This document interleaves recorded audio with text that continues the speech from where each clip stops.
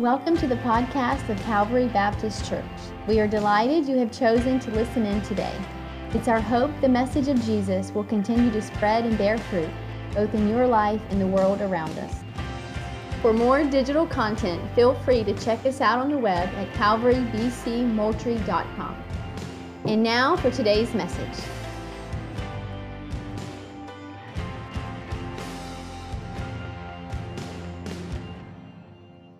Really quickly, look at the text with me again. This is an interesting text. It's one of those weird texts, like if you ever feel like as a dad, you're kind of walking with your family in a Bible study, and then you get to that point about children, honor your father. Right? It's like you're teaching them to do unto you as God says that you... And that's very similar to this text. It has some innuendos of the beautiful relationship of a pastor and his people. A pastor and what they call God's flock here. And two quick things that we just need that seem commonplace to Peter and the people of the early church, but maybe not so to us. It's this idea of, look there at the very first line. So I exhort the elders among you. Typically, if you're from Baptist circles, or if you're from typically maybe Southern, you don't hear the word elder a lot. It's typically referred to maybe for like a Presbyterian church or a Reformed congregation maybe. The word elder isn't used a lot.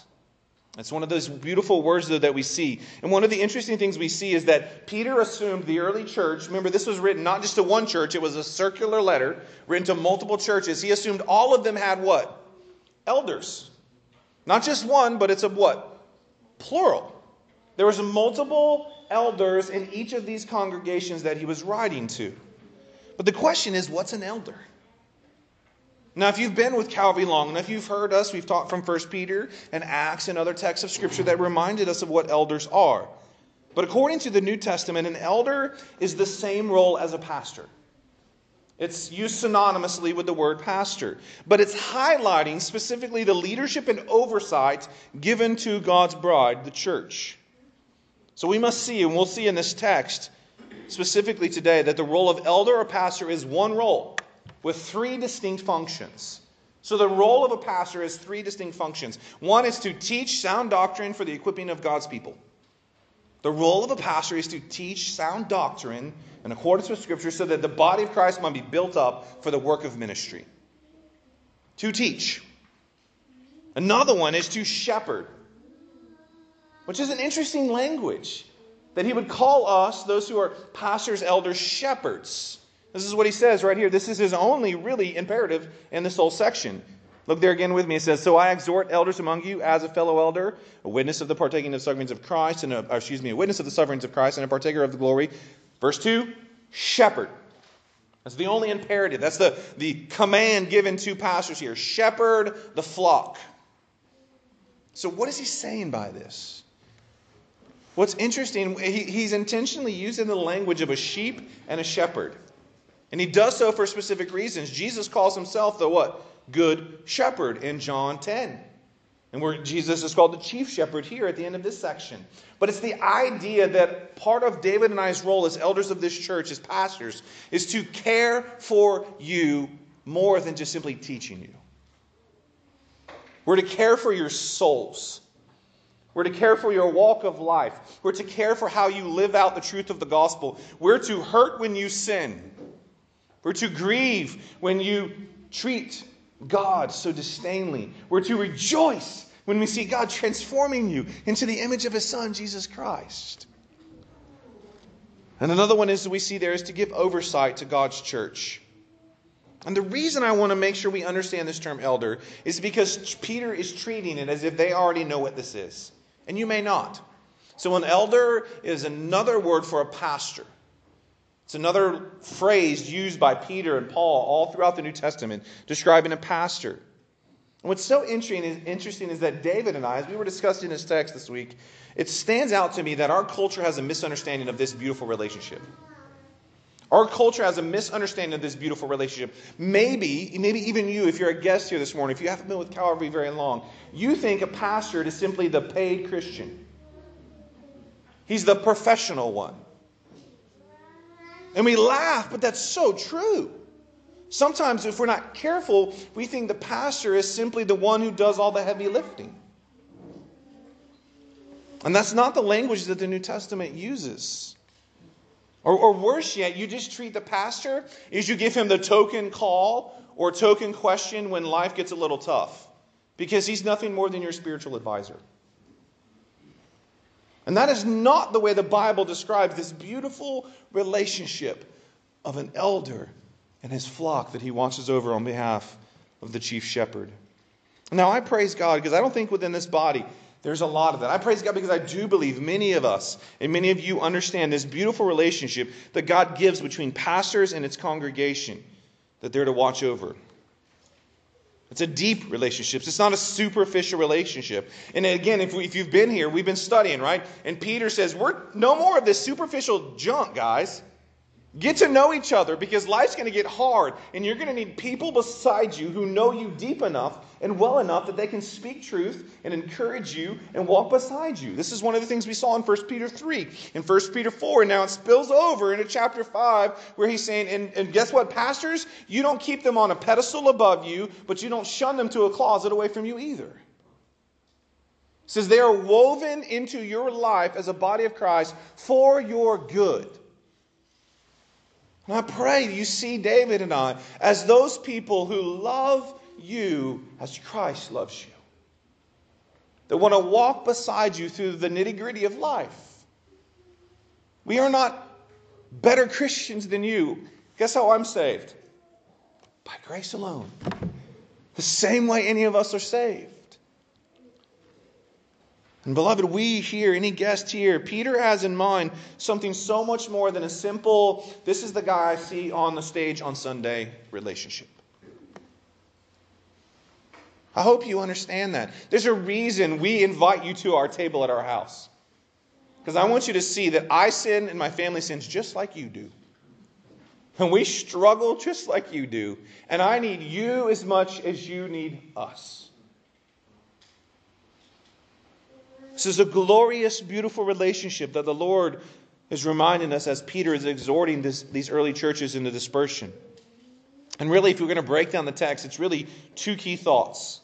So if you're a note taker, here's kind of how the text breaks down. Verses 1 through 4, Peter's basically calling the elders to care for God's flock in a humble manner that honors God and sets an example for the flock.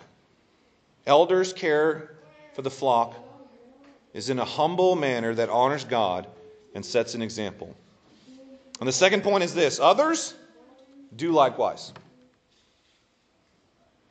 Others do likewise. It's the 2 points that Peter has here. And remember, we've just finished the section. I know we've had 5 weeks off from when we've been kind of feeling that flow of the book of Peter. But we just finished the section where he looked at us and he says, I don't want you to head out into that world unprepared, right? He says, there's going to be fiery trials that come against you. And he says, it's actually going to begin with my people. I'm going to purify my bride. Judgment begins at the house of God, chapters 4:17. And so look there with me at chapter 5, verse 1 again. Look there with me. Very first word is what? So, or therefore. You know, it's an amazing thing, like God in his kindness, the way he used humans' personality and giftedness to write words, it's his word. And every word is there for a reason. And so the so or the therefore is there for specific reasons. He's like in the middle of this, everybody's going to suffer. Be prepared. Know that it's not me hating you. It's me purifying you. So be ready. Therefore, I exhort the elders.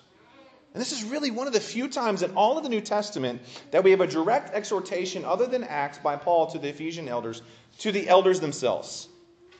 And he's connecting it to the thought above. And here's what I believe. If you're familiar with your Old Testament, we're called the priesthood of believers, right? He says this in chapter 2. Who was typically the first ones to receive judgment in the Old Testament? The priests. Why? Because they were called to be the intermediary between God and man. And of the priests, the high priest, those who would set the highest example. And so one of the things I think Peter's doing here is he's looking down at those elders and he's saying, guys, guess what? You're not in an ivory tower. You're going to experience this too. Suffering is a reality. So, let me encourage you. It's coming for you too. Here's the beautiful thing. I suffer just as you suffer. And as God refines me, and as I set an example before you, I show you too how to suffer for the glory of God. One of the interesting things, that word so, that therefore I exhort the elders among you. And interesting there, he says among you, like they're intermixed. You see, shepherds should smell like what? Sheep. Because they're among them. There's a beautiful book that I had to read in seminary called Shepherds Should Smell Like Sheep. And it's the reality of pastors. You can't isolate. You've got to know your people. You've got to be in with your people. So look at me. I want you at my table. David wants you at his table. Not so that we can say, we did our check mark of hospitality. It's not that. It's because we want to know you. We want to see your heart. I want to look into the eyes of you and say, how are you doing in fighting sin? I want to be able to look at the men, and I want to be able to look at you and say, how are you doing in loving your wife? And I don't say this as one who does it perfectly, but I say this as one who has been given the charge over God's people to love my people well. This is Peter writing this. What does Peter say? Remember the relationship with Jesus and Peter? It was a perfect relationship, right? No. Peter often had FOM disease. You remember what that is? Foot and mouth disease. I guess that'd be FIM. But often. But one of the interesting things in the Gospel of John, remember Jesus denied Christ, or Peter denied Christ 3 times. And Jesus died, resurrected, and he came back in. And he came back to Peter, and what did he say? Do you love me? And Peter says, Lord, you know I love you. And he says what? Feed my sheep. Jesus looks at him again, and he says, do you love me? Lord, you know that I love you. Tend my flock. He connects our love, Peter's love for Christ, to what? His body, the people of God. And now Peter's turning around towards the end of his life. He's headed to Rome. He's fixing to be crucified upside down and persecuted. And he looks at other pastors and other elders and says, if you love Christ, you must love the flock. I heard it from Christ's mouth himself. So Peter knows, he understands suffering is real. And look at the 3 things he says about himself. I exhort the elders among you as a fellow elder, as a witness of the sufferings of Christ, and as a partaker in the glory that is going to be revealed. Basically, all 3 of these are linked together for a very specific purpose. He wants to look at these elders and say, I'm just like you. He doesn't say, I, an apostle, shepherd. He says, dude, I'm an elder just like you. I've been hurt by people. I've received persecution and suffering. I've seen Christ suffer. And guess what? At the end, I'm tasting the same thing you're tasting for, the revelation of Jesus Christ. That phrase we've heard 6 times throughout 1 Peter. He says, we are in this together. He's setting a pattern for elders. The elders don't look at the congregation and say, get it together. No, they say what? We're in this together. You are loved by your pastors. You are loved by Christ. And that might be so hard for some of you. Maybe some of you have been so hurt by former pastors, former congregations. And I am not claiming to be perfect, nor is David, nor is this church. But I promise you this, if God's word says it, we will, by all the grace and Spirit of God, we will walk it out before you. Don't give up on God because man has messed up. Instead, look at this beautiful pattern. He says, I, a fellow elder, one who has suffered with Christ and will suffer with you, and one who is going to partake in the glory that is revealed, shepherd the flock of God that is among you. The only imperative in this whole text is to the elders. So maybe you're like, well, Pastor Josh, there's only 2 of y'all here, so why don't you just preach to David and I can go ahead and get lunch a little early? But see, that's the interesting thing about the Bible. Like when it talks about like husbands certain ways and wives certain ways, it's not just for them. It's so that I also know how to pray for those people. See, one of the beautiful things we see here is God gives you a glimpse into the struggles that pastors have. And one of the ways that we struggle is 3 very temptations that we see here. One of fear, one of greed, and one of pride. And so I encourage you, if you're not, or maybe you're a young man in this congregation and you desire the role of elder one day, know that it is not an easy role. It is the bride of Christ. It is a beautiful thing. Fathers, men, you are pastors of your homes. You are to exemplify this same type of demeanor and heart for your bride, your body, your family, as I do for the body of Christ. And the only imperative is shepherd by giving oversight. Watch over, take care of, oversee, see after. Next door, two of the pastors across the street at Friendship Alliance, one of them is actually a shepherd. Like he has sheep, like sheep.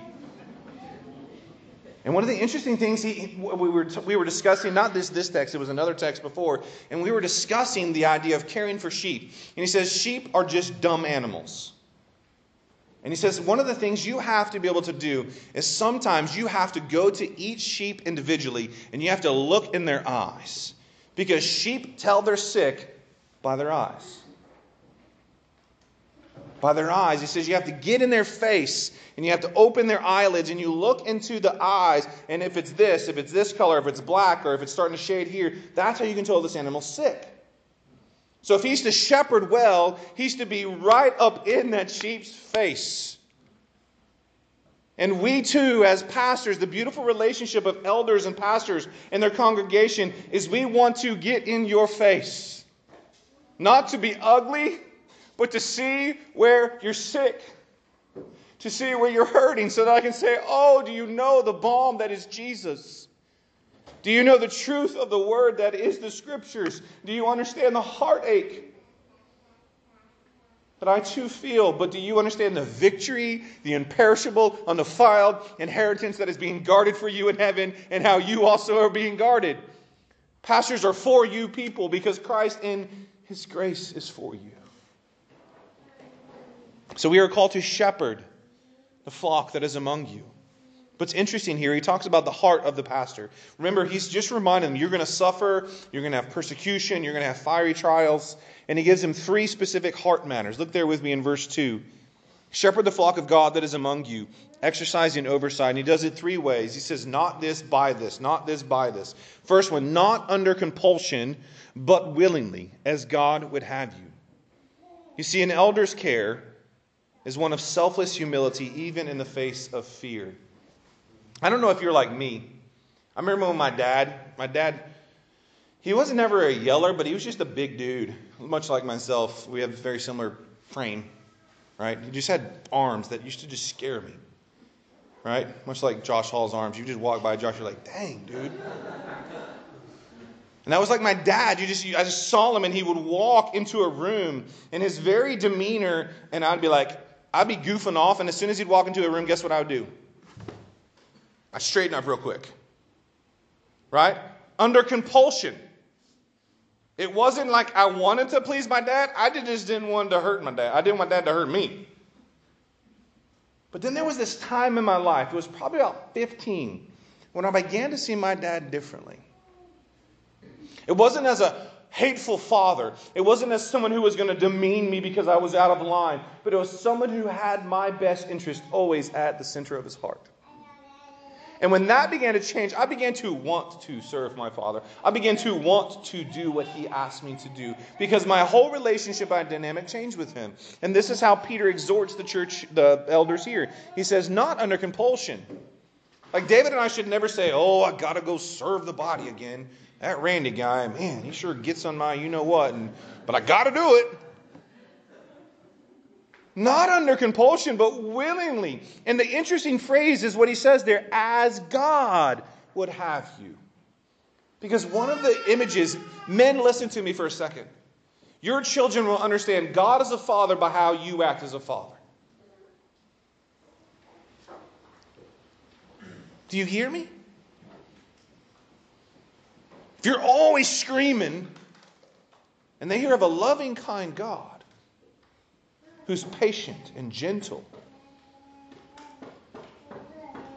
And we as pastors are the same way. We portray Christ to you in really bad, imperfective ways. But we do so because that's how God would have us. Here's the thing. Christ didn't come to you, oh, I got to go save my people. He said, oh, my people, I want you. I need you in my life, so I'm going to save you. Not need in the sense of I'm going to bring me glory, but I desire a people who magnify my name and worship me and find joy. And us as pastors, that's our same heart for you. We want you. David, do you want God's people to know you? Men, do you want your home? Do you want your family excited when you get home? It's the culture that the Bible says we can begin to create by God's grace, by His Spirit, as we humble ourselves under Him. And I pray, and I see it in some of you. There was years where I didn't feel loved by the body. But the last 4 to 5 years has been so sweet. There's a joy to serve Calvary. It's a joy to serve you, to love you, and even say hard things to you sometimes. Not under compulsion, but willingly, as God would have you. We don't serve out of a face of fear, like, oh no, I got to honor God, but instead we delight to. Second thing we see there in verse 2, not for shameful gain, but eagerly. See, elders' care is a selfless humility in the face of greed. This never echoes more than right now. There are pastors that are literally doing what? Making a dime off Jesus. Making a dime off Jesus' name. And that is nothing more than, it's just wrong. We see it all over the text of Scripture. But I'll be honest with you, the inclination in all humans' heart is for more of money. And the pastor's heart is no different. And I plead with you, pray that my heart and David's heart and my family's heart would never be one that says, only if they keep paying me will I serve them. But instead we overflow in a love for God and we eagerly give of all of ourselves, knowing He is a God whose well never runs dry. So Peter's just reminding this group of elders that in the midst of teaching these people how to suffer well, do not do so out of greed. He moves into the struggle that all people have, including elders, and that's a heart of greed.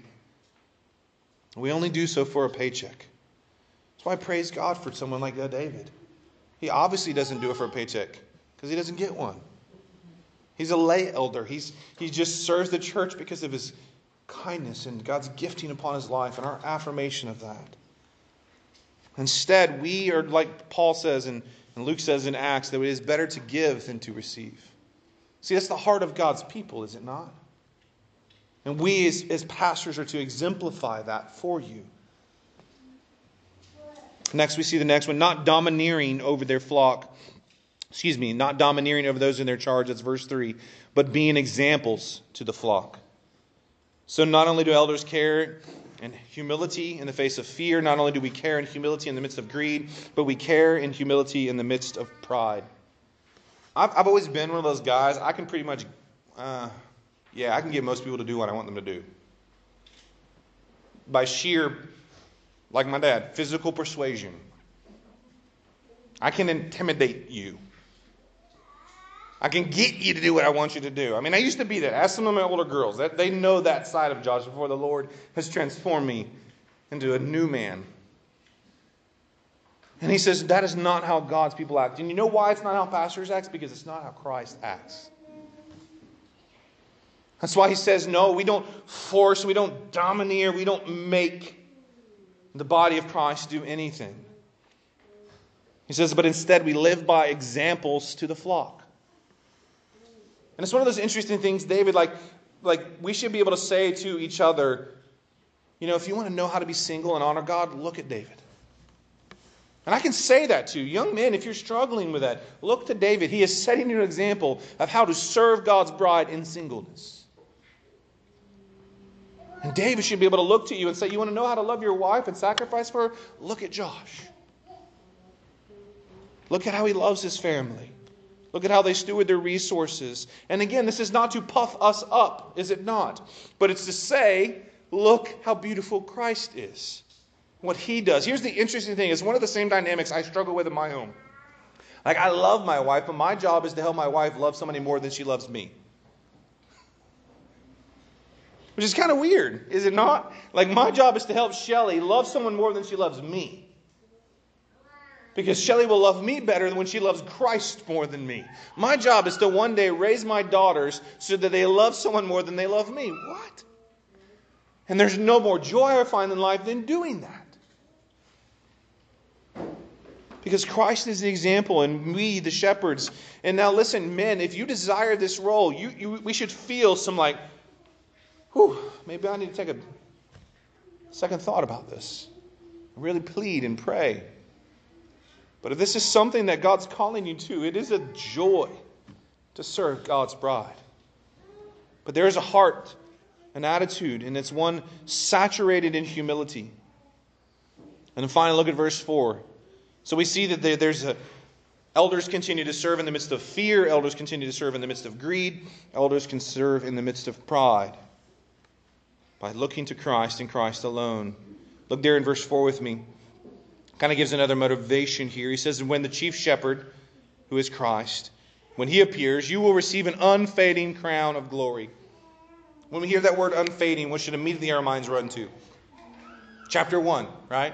The inheritance that is awaiting. But specifically here, this is mentioning that pastors are, we see in James, right, that we are judged more strictly, that those who teach are judged with more strictness. And one of the beauties that does motivate David and I is that we are given a crown that's different. It's unique. It's not like the crown everyone else gives. But here's the beautiful thing. Just like you'll do with all of your crowns, guess what we'll do with all of ours? We'll throw them at the feet of Christ. Right? There's a reason that song has that in there. But it is a motivation that one day we would love for Christ to look it down at us and say, well done, my good and faithful servant. Well done. So the motivation for elders is one of a heart that's like Christ, one of a love and a care that's like Christ, one that is an intimate and deep and real relationship. So when David and I come to you, when you ask you the hard questions, it's not because we're doing so out of self-righteousness. We're doing so because we love you. We're for your good. We're for your growth in the gospel. When we have you at our home, it's not so that we can check you off our boxes, so that we can say, how can we walk beside you? And we just plead for your prayers. Like David and I are the first ones to be attacked by the devil. Because as the church goes, when the pastor falls, what happens to the people in the church? Typically goes. When the leader falls, the rest typically can follow quickly behind. So we just plead for your prayers. Your constant exhortation and just kindness, that when we do have to say hard things, you understand we do so out of a heart of love. Not domineering over the flock, but willingly serving as Christ served. Look there with me at the second thing. So we see elders care for the flock in a humble way that honors God and sets an example. The word likewise in verse 5 is an important word. Likewise. We see it before in 1 Peter 3, where Peter's going through this list, right? If you're to serve in the world, you're to honor. And he starts going through this list, likewise, likewise, likewise, likewise. Basically what likewise means is, okay, now church, you need to be the same way. You need to be the same way as these pastors are as they're setting an example. You need to be one who's not greedy. You need to be one who doesn't do things out of obligation, but out of desire and want. You need to be people who truly do not let pride rule your life, and you don't domineer people. But specifically, look here, it says, and it puts a keyword back into the thought. It says, you who are younger, be subject to the elders. Clothe yourselves, I'm in verse 5, all of you with humility towards one another. This idea of likewise, meaning he's linking all of this language before, but also you who are younger. Now, this doesn't mean only people under a certain age. So typically one of the ways they would appoint elders in the early church was because they were what? Older. There were more years in the faith. There was more years of experience following God. Now, I'm not one of the oldest ones in the church. Right? But this is one of the realities. So when he says the word younger here, we can't think, okay, he's only talking about young people. He's talking about anyone who's not of the elder quality. So basically we say the whole church. Here's how it's put in one of the commentaries. It says, younger refers to a phrase of those not yet qualified to be elders. The youngers, those are standing in the church. those who were not elders, that is to say, every church member, be subject to the elders. What does it mean to be subject? It's one of these words we've lost in the culture, have we not? Subject, submission, these are negative, bad words. Let me ask you a question. Do you want your children to be subject to you as parents? Yes, because you're for their what? Good. And in the same way, husbands, the Bible says wives, you should be subject and love your husbands. Why? Because husbands are ultimately going to sacrifice all of themselves for all of their family. And same relationship here within the body of Christ. See, we've lost this beauty of authority in Scripture, in society. We act like authority is bad, and the reason it's bad is because there's bad people in the world. And there's been pastors who have defamed the name of this, but this does not mean we throw out all of biblical principles because a few people have done it poorly. But there is a level of authority that the church should willingly give to those whom are gifted by God's Spirit and appointed as leaders. Now, if I lead you to sin, what do you need to do? Kick me in the rear end, right? Because it's still that beautiful role that we've been given, but we are called to be subject. And listen to what he says here in verse 5. He says, clothe yourselves. Why do you think he uses the image of clothes here? Why does he use the image of clothe? Clothe yourselves, all of you, with, key phrase, humility toward one another. All of you. So he's lumping in the elders back into the conversation. So elders, be humble. Church members, be what? Humble towards each other. Because you know what? Pride is the first thing that will destroy any relationship. You've been there, haven't you?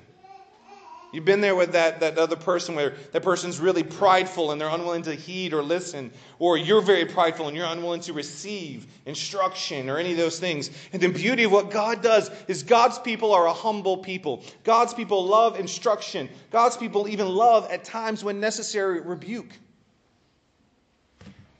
We love to be corrected by God's word in accordance with God's word so that He will transform us into the image of His Son. And humility is a necessary component that we're clothed with. And look at this closing phrase as he quotes from Proverbs here. He says, for God opposes the what? Proud. Oh, but He gives grace to the humble. Praise God, He is in the business of humbling His people, and He does so that He can lavish more grace on them. Think about that for a second. If you're prideful and God does something, at the end you might think, what? I did that. God just gave me what I was due. That's the opposite of grace, by the way, right? Grace is receiving something that you do not deserve, which is the love and affections of God, which is His forever blessings upon you. But instead He says, I oppose the proud. He says, but I give grace to the humble. And the beautiful thing is, He says that I will humble you. We talked about it, I can't remember, sometime during the last month, that the broken and contrite heart, God by no means will turn away. We're going to see this humbleness kind of dug out some more in the midst of this text in verse 6 next week. But as we close, let me encourage you to think about something. We're about to take the Lord's Supper. All right? And the Lord's Supper is a representation of what? There's two elements in it, right? There's the bread and then there's the fruit of the vine. All right? We serve grape juice. What are they a portrait of, brothers and sisters? The sacrifice of Christ. The body that was broken so that we might be restored one day. That was resurrected, the blood that was shed, and according to the language of the New Testament, for the new covenant, for the forgiveness of sins. And who gives these elements? Who gives the elements? David and I do. And it's not by chance that we're the ones who give this. We believe this is the pattern established by Scripture. That we stand here, and when you come to us, I'm looking at you in the eyes. And I'm saying, body broken for you. And David gives you the juice and he says, blood poured out for the forgiveness of sins for the new covenant. Because we're in this together. This is because one of the things the Bible says is that when someone doesn't come to the table, it's because they've been removed. Right? Because they've been disciplined, the Bible says this language. And so the table is a portrait of this very thing. So when you come to David and I, we don't hold the keys to the kingdom, by the way. We don't hold the keys to the kingdom, but we come as those who lead this church to Christ-honoring beliefs. And we come, and look, I want to know you. I want to know your sins. I want to know your struggle. I want to know where you're gifted. I want to know where you're needing help understanding God's goodness. So that when I give you this element, I can say, oh God, I know how you've changed this person. They were once so bitter. Praise God, they're not. And you did that, God. You did that.